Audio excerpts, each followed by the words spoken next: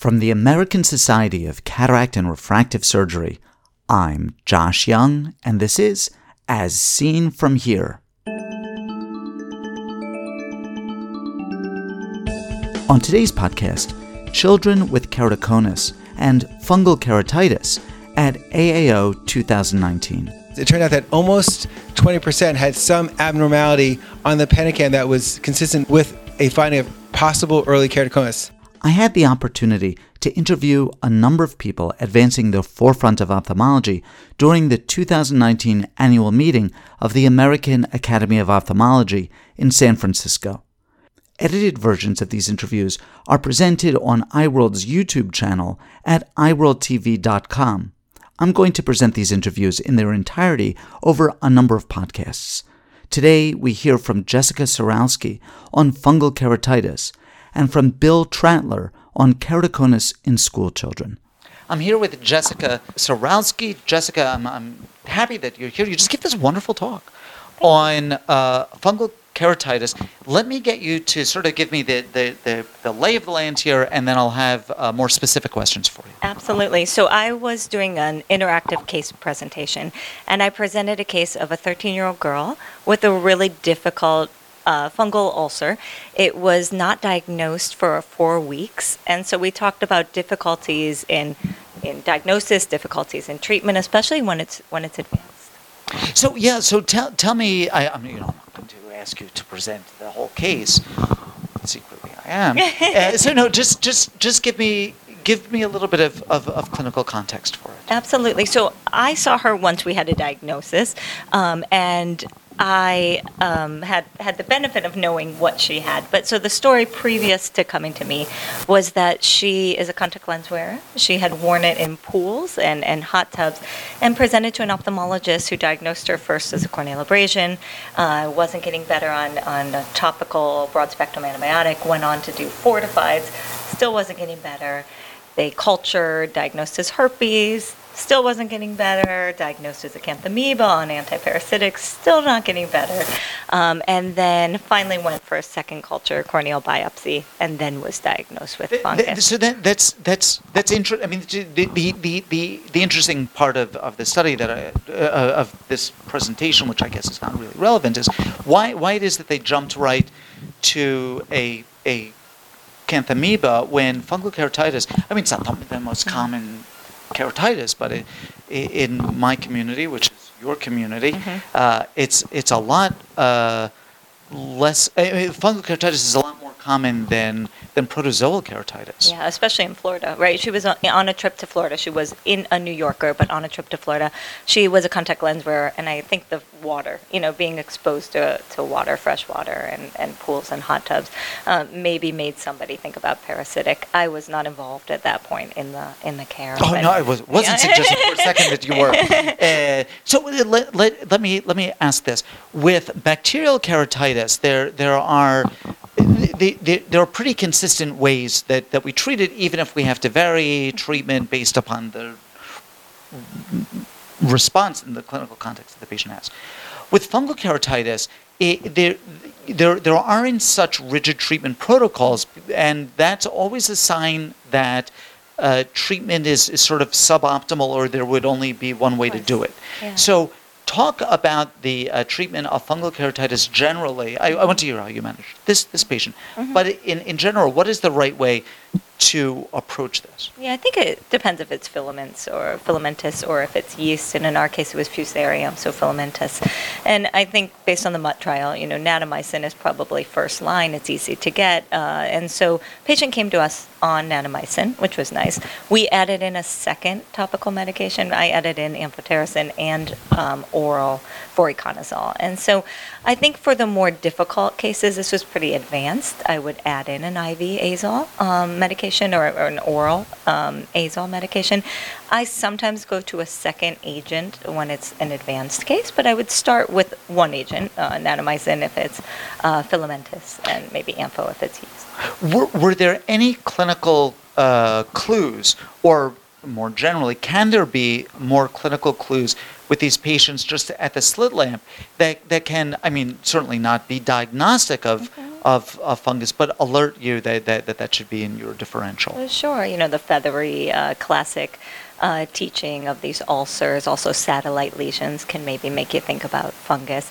This was sort of just a white limbus to limbus ulcer, so hard to tell, but not getting better on treatment should make you think about atypicals and fungus and acanthamoeba. And a lot of the times, even when the region of the keratitis is limited, it's a lot more posterior than you would normally think of seeing with bacterial. What was the duration of your treatment, and how did you know when to stop therapy? That's a great question.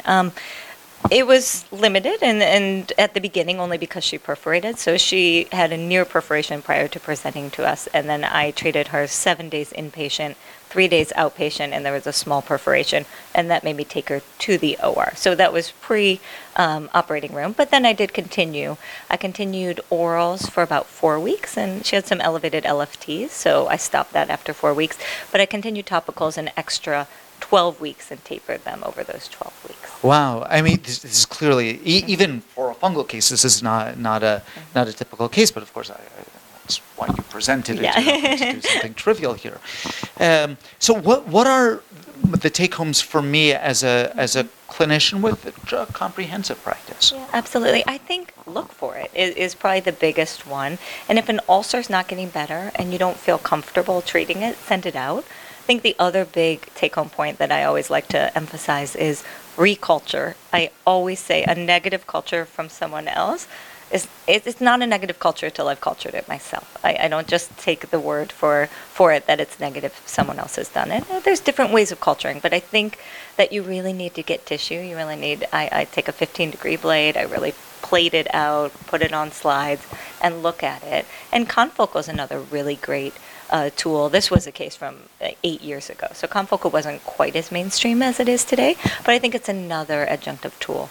Yeah, these are great points, and although as everyone, and particularly Jonathan Kahn says, anything can be simplex, that in a context like this really has to be a diagnosis of exclusion, and fungal keratitis is one of the things that needs to be excluded. Well, great. This is wonderful stuff. I want to thank you for bringing this tragic case to us, but at least I got something out of it. And you're a very busy person, particularly at this meeting. I want to thank you for the generosity of the time you've shown us today. Thanks for having me. I'm here with Bill Trattler. Bill, you gave a wonderful talk, a really interesting subject. So you are looking at the prevalence of keratoconus, and it sounds like hasn't this been rehashed? Don't we know? And you've really demonstrated that the answer is no. Let me provide just a little bit of my own context. We were always told back in the day that keratoconus was something very rare, and then in the initial study that was the FDA approval for the first excimer laser, something like 20% of the myopes coming in had some sort of keratoconus flavored corneas. And it's like, whoa, this is not the prevalence that we were told of. We're going to be talking about this wonderful study that you're doing. But before we do that, I want to know how you defined keratoconus, because otherwise it's like asking what is the prevalence of tall people. My definition as a New York person of my ethnicity about what tall is may not be what everyone's idea is. What's keratoconus? That's a great question. So keratoconus is a abnormality of the corneal shape, and it's usually both a front issue and a back issue. So some people feel the back issue is more important. I personally think there's a lot of findings in the front part of the cornea that are quite critical. So I look at both, and I think there's certain technologies we have available to us that look at both the front and the back surface of the cornea. We can start to identify eyes that have some funny, I hate to use the word funny, but they have some abnormal findings that tell us that this patient either has keratoconus or is about to develop keratoconus or is at risk for developing keratoconus. So keratoconus, and I'm going to at some point hold your feet to the fire about giving me a definition for keratoconus, but keratoconus is really rare, isn't it? I do not think it's rare at all. It's actually quite more common than we all think. I think we could see that in our patients that are coming in, like you said, for refractive surgery consultations. It's shocking how many patients actually have findings of early keratoconus or frank keratoconus. And even our cataract surgery patients, we're now doing topography more routinely, and we see keratoconus.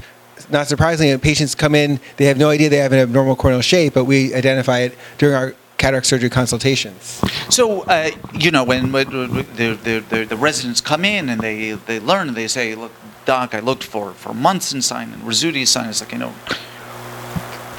forget about that. But at least we can rely on the idea that keratoconus patients with real keratoconus, are coming in with poor vision. Don't they always come in with poor vision? And that's a surprising thing. I think, thanks for bringing that up. I think, number one, the slit lamp exam is often typically normal in mild to moderate keratoconus. It's a little bit later these corneal findings are visible, and also the vision can be quite surprisingly good. You have patients that can come in with 20/20 uncorrected visual acuity and have very obvious signs of keratoconus. The keratoconus, the C part could be a little bit more inferior, or they just are able to identify those letters and they just have gotten by over the years and don't realize they have a true visual issue. So tell me what your construction of your study is, and what some of your preliminary results are, and what the outcome measures are that you're using to define keratoconus. Absolutely. So this is a study that was initiated by the International Keratoconus Academy. Barry Iden, who's in Chicago, is really the key person here, and he really got the study going. And it's basically a study that's based in Chicago and identified children that failed vision exams or identified to have visual issues. It didn't matter what the visual issue was. They were sent in for an eye exam to see what's going on, and Oculus was kind enough to donate a Pentacam so that every child that came in had screening with a Pentacam. And so they were able to screen so far over 2,000 children between the kindergarten and 12th grade for abnormalities on the Pentacam. And these are not children who are coming in with visual problems. This is just all comers sort of. No. I would say they actually are patients with children with visual problems. So it's not. This is not really a prevalence of every single child in every single classroom. It's really the kids from all the different schools that were failing, weren't seeing, or having some issue that was identified. That said, okay, we really need to send you in for a vision exam. And maybe they just need some glasses. Maybe they're a little nearsighted. Maybe farsighted. They just weren't seeing well. It didn't mean that they couldn't be correctable 20/20, but they didn't have perfect 20/20 uncorrected vision, and so they were sent in for an exam. And of course, I mean the stakes here are much higher than they were, because there's now a treatment for this. It wasn't just sort of diagnose adios, So how common is keratoconus? Right. So in this study so far, there's about 2,000, a little over 2,000 children. They had about close to 4,000 readable pentacams. Just sometimes the kids, if you're really young, it's hard to capture. And of those pentacams, it turned out that almost 20% had some abnormality on the pentacam that was consistent with a finding of possible early keratoconus. So it required us to review it, but there were little flags that said, okay, we need a reader to say, does this child have keratoconus or not?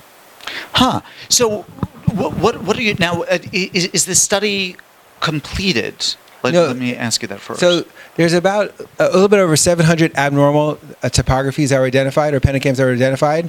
And of those, we've reviewed 10%. And of the 74 that were reviewed, actually 73, two different reviewers both agreed that the pentacam was consistent with either early keratoconus or suspect or actual frank keratoconus. So only one eye that had a flag was felt to be normal. Yeah, I'm going to ask you to speculate on something, because it's not the scope of this study. Presumably, you are picking up keratoconus. Your setup is much more sensitive than the way that we picked up keratoconus previously, and that's obviously true because you're finding a prevalence that's much higher. I'm going to ask you to speculate whether you think that all of these children will go on to progress, or are some of these kids just kids with funny-looking corneas? Right. And that's a great question. And certainly, I don't think every child has abnormal finding needs to necessarily have cross-linking, that the suspects can be followed. But obviously, the kids that are identified that have actual keratoconus, they're going to, of course, be sent for cross-linking in the study. But the other children that are borderline, maybe they're going to be that way for the next 5, 10, 15 years. We don't know that. So that's going to be, the continued follow-up of these patients is important. When we identify a patient with an elevated eye pressure, we don't always treat them right away, but we know to watch them every single year. So this is identifying children early. We're going to watch those kids that are on the borderline and see what happens. But it's critical that they're watched every year, not just sent off and not seen again. Now, I'm not asking you whether surveillance with Pentacam over the grand scale of this country is feasible. That's not what I'm asking. What I want to ask is, just with the preliminary results that you have, how important is school screening for keratoconus? Great. So I think this is telling us that school screening actually children with vision issues that are they may have signs of keratoconus more than you can't just look at the slit lamp and if they have a normal slit lamp say, oh, we don't need screening. They may have best corrected visual acuity of 20/20. Actually, the vast majority of the kids that we found have 20/20 best corrected visual acuity. So the key is that they just need a screening test early to try to pick up these children early so we could follow those that are abnormal on a more longitudinal basis. Bill, this is really, really wonderful stuff. It's a little frightening. I mean, because the stakes are very high and there's a window for treatment, but it's really, really valuable stuff, and it's the sort of finding that should really change things. I mean, this is ultimately a public health issue. I want to thank you for bringing this to us, and Bill, I particularly want to thank you as always for being so very generous with your time with us today. Thank you, my pleasure. I love being able to help. Jessica Ciralsky is Associate Professor of Clinical Ophthalmology at the Weill Cornell Medical College of Cornell University in New York, New York. Bill Trattler comes to us from the Center for Excellence in Eye Care in Miami, Florida. Ask questions of Dr. Ciralsky, Dr. Trattler, or any of our previous guests, or make a comment about any of the topics we've discussed. These interviews are meant to be the start of a conversation in which you participate.